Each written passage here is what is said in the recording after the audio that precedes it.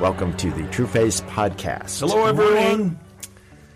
David, you gave nothing there. Oh, come on, David. Oh, hello. You're I in. was reading scripture. Okay. Yeah, very nice. Now he's going to tell us he's praying. Wow. I was having a time alone, Except you're kind of with us. You know, you're in the same room. Well, you know how you can feel alone in a Need crowd. you to join. Still. Yeah.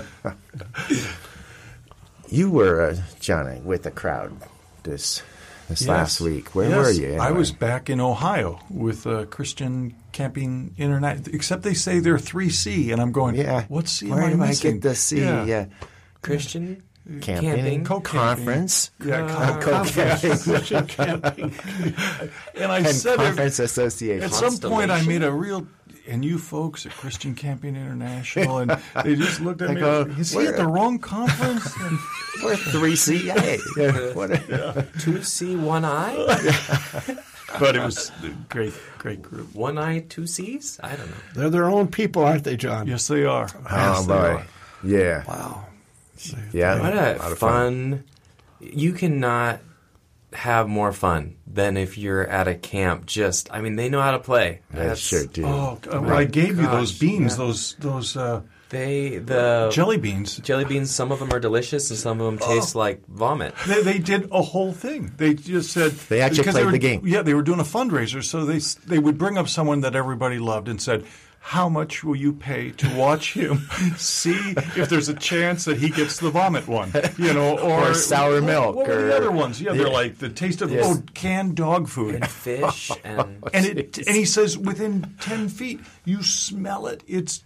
How do they do that chemically? So the host constantly is gagging as he's trying to do it. It was hilarious. It was camp humor. Who does that except them? That makes it so good. They're their own people. Wow. Yeah. 16 years of high school camps everyone's like, no, this isn't going to be fun. And then 7 minutes in, everyone's rolling. Yes. And it's just the best. Absolutely. So anyways, thank you for being people who do camping. Amen. Yes. That's right. Amen. You bet. Yeah, we had Eric with us last week. Wasn't that did. awesome? Really, he really understood. No shows here. I know, John. It was excellent. He just opened the door to so much. Bruce, repeat that line he shared last week because it was so good. Eric Kakimoto from the Long Beach area. Cerritos Baptist Church. And he was talking about humility, and we're going to finish up on that rung of humility today. And he was saying, I value what people think of me, but I cannot find my value in what they think of me. Oh, that was so excellent. Doggle hunt. Oh, my. That was so excellent. We need to put that in a book. Yeah, we need to have Eric back as well. Absolutely. But today we are tying together a rail of the environment of grace with this rung of humility and talking about how Scripture ties that together. And David, I wonder if you'd get back to reading. I was reading Scripture. You were reading Scripture. I can tell the truth. 1 Peter 5, and this is in the English Standard Version. And so we're starting in verse 5. So a little bit down in there it says, "Clothe yourselves, all of you, with humility toward one another. For God opposes the proud, but gives grace to the humble. Humble yourselves, therefore, under the mighty hand of God, so that at the proper time he may exalt you." And I also like the next part, casting all your anxieties on him, because he cares for you. Mm-hmm. Well, it makes sense that we would try to control and do all these things because we are anxious, because we are fearful, and that we wouldn't be humble. So that is a really crucial piece. Where's the verse about the elders? It's a little higher up. It's a little higher up. I jumped right over that. I don't know. John, we won't get into that. It's later. Okay. That's why I always in prayer. That's another podcast. Okay. Humility and grace, John. Yes. Okay. Try to stay with us here. What is the definition of humility that we often use? What is that? Trusting God and others with me. There's a promise in what David read this morning, and we often miss it. The promise is that God gives grace to the humble. That's the promise. And the question we're trying to answer over many, many, many years, who then are the humble? If they're the ones that are going to experience grace, who are they? And how do I get that way? And it's interesting. We know, as evangelicals, we know the message of the gospel of grace. We know it. But how do we get that? By trust. No one experiences God's grace apart from trust in terms of what he really wants to be about in our lives. Another thought that David read there is Peter, when he's writing it, is tying grace foundationally to the purposes of God. Because he says, therefore, he will exalt the humble. So that we cannot even get in touch with the purposes of God if we don't trust God with who we are. So when someone says to us, well, what about this humility thing? Don't I have to work on being less proud? Good luck. Good luck. No, you got to work on really being able to do something that the proud cannot do. That's trust God and others with who we really are. And it's interesting. Humility is not only a state of mind. I can go to being the proud situationally, by situation. Yeah. To where I'm not trusting God. Yeah. Even though I have a heart set that wants to trust God, but man, there's times where I find myself absolutely one of those people he has to say, John, I have to sit on my hands with you for a while because you're aligned with the proud. Yeah, trust isn't a static thing. It's dynamic. Yeah. And so that very next verse saying, cast your anxieties on him, that is deep application, because anxiety and fear are the things that most disrupt our ability to trust. Mm-hmm. They most say, nope, not this time, nope. Mm-hmm. And so I love it when it's like, okay, here's the thing. Not only here's the thing that's going to knock you down, but here's the thing you're going to do with it. So I really like these verses. A while back we were speaking to student leaders at Grand Canyon University, and we were talking about this issue of pride. And they were, as all of us, I think, naturally wanting to work on not being proud. Right. Well, that may be the problem, the issue, but that's not how you resolve the issue. Right. You move over here to a different place called humility.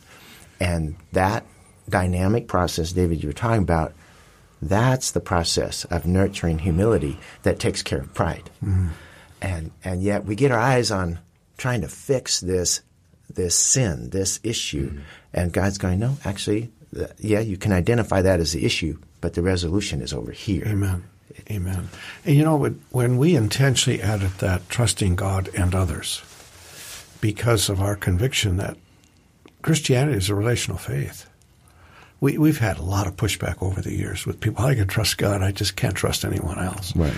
And so we have this pushback, and we say, wait a minute, we are to love one another as the proof of our relationship with God. I can't experience love without trust. And then I can feel them crunching and internally like, well, I don't need anybody. And immediately you say, I don't need anybody, you're back to pride. It's like that concept that if you've ever done a small group and someone shares deeply and you go there with them, well, often someone else will now share. Well, it can be the same thing with humility. We're not saying that you can trust everyone perfectly. We're saying that when you choose the risk of trusting someone in their imperfection, that it may be an accelerant to an environment that sees more and more trustworthiness between the relationships that you have. Right. And you're willing to risk that they will fail, because that will happen, but you're moving towards something positive versus having this, like you're saying, pride of, you will never be worthy of my trust, and so I'm going to sit in this place of negativity while trying to be less prideful myself. Right. And God's saying, I am about something better than that. Amen. I think as we apply this to the church and to church leaders, over the years, we come across many pastors who want to have a culture of grace, want to have a community of grace, and yet struggle with the tie that First Peter makes there for themselves to actually be leaders who trust others with themselves. You can never develop a culture of grace by strategic planning. This comes in relationship. And it starts with the leaders. So I always want to know about these leaders. Do they trust God and others with themselves? And who are those others? And who trusts themselves to these leaders? How does that work?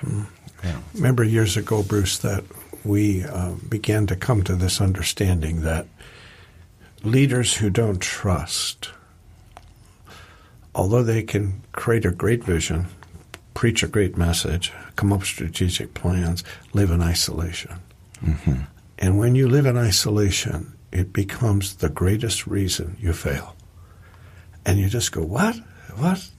See, because the exaltation of God is us living into the purposes of God. And without humility, I won't realize those purposes. Bill, I was thinking, when you say is the greatest reason we fail, I'm thinking, you know what? We all fail. Every one of us will fail. Mm-hmm. So it's not even like you won't fail if you trust others.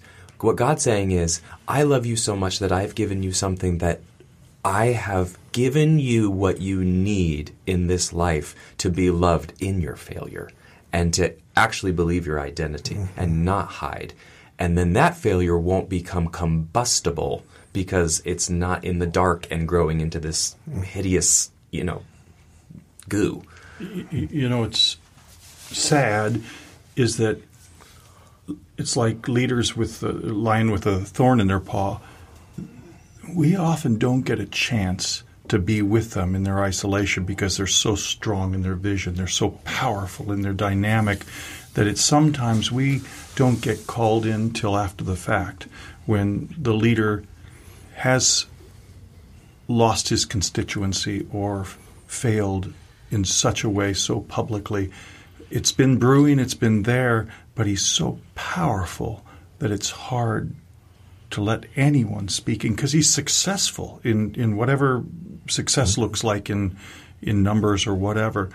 That's been one of the hardest things for us, I think, is to have to, okay, we get to wait. Yeah.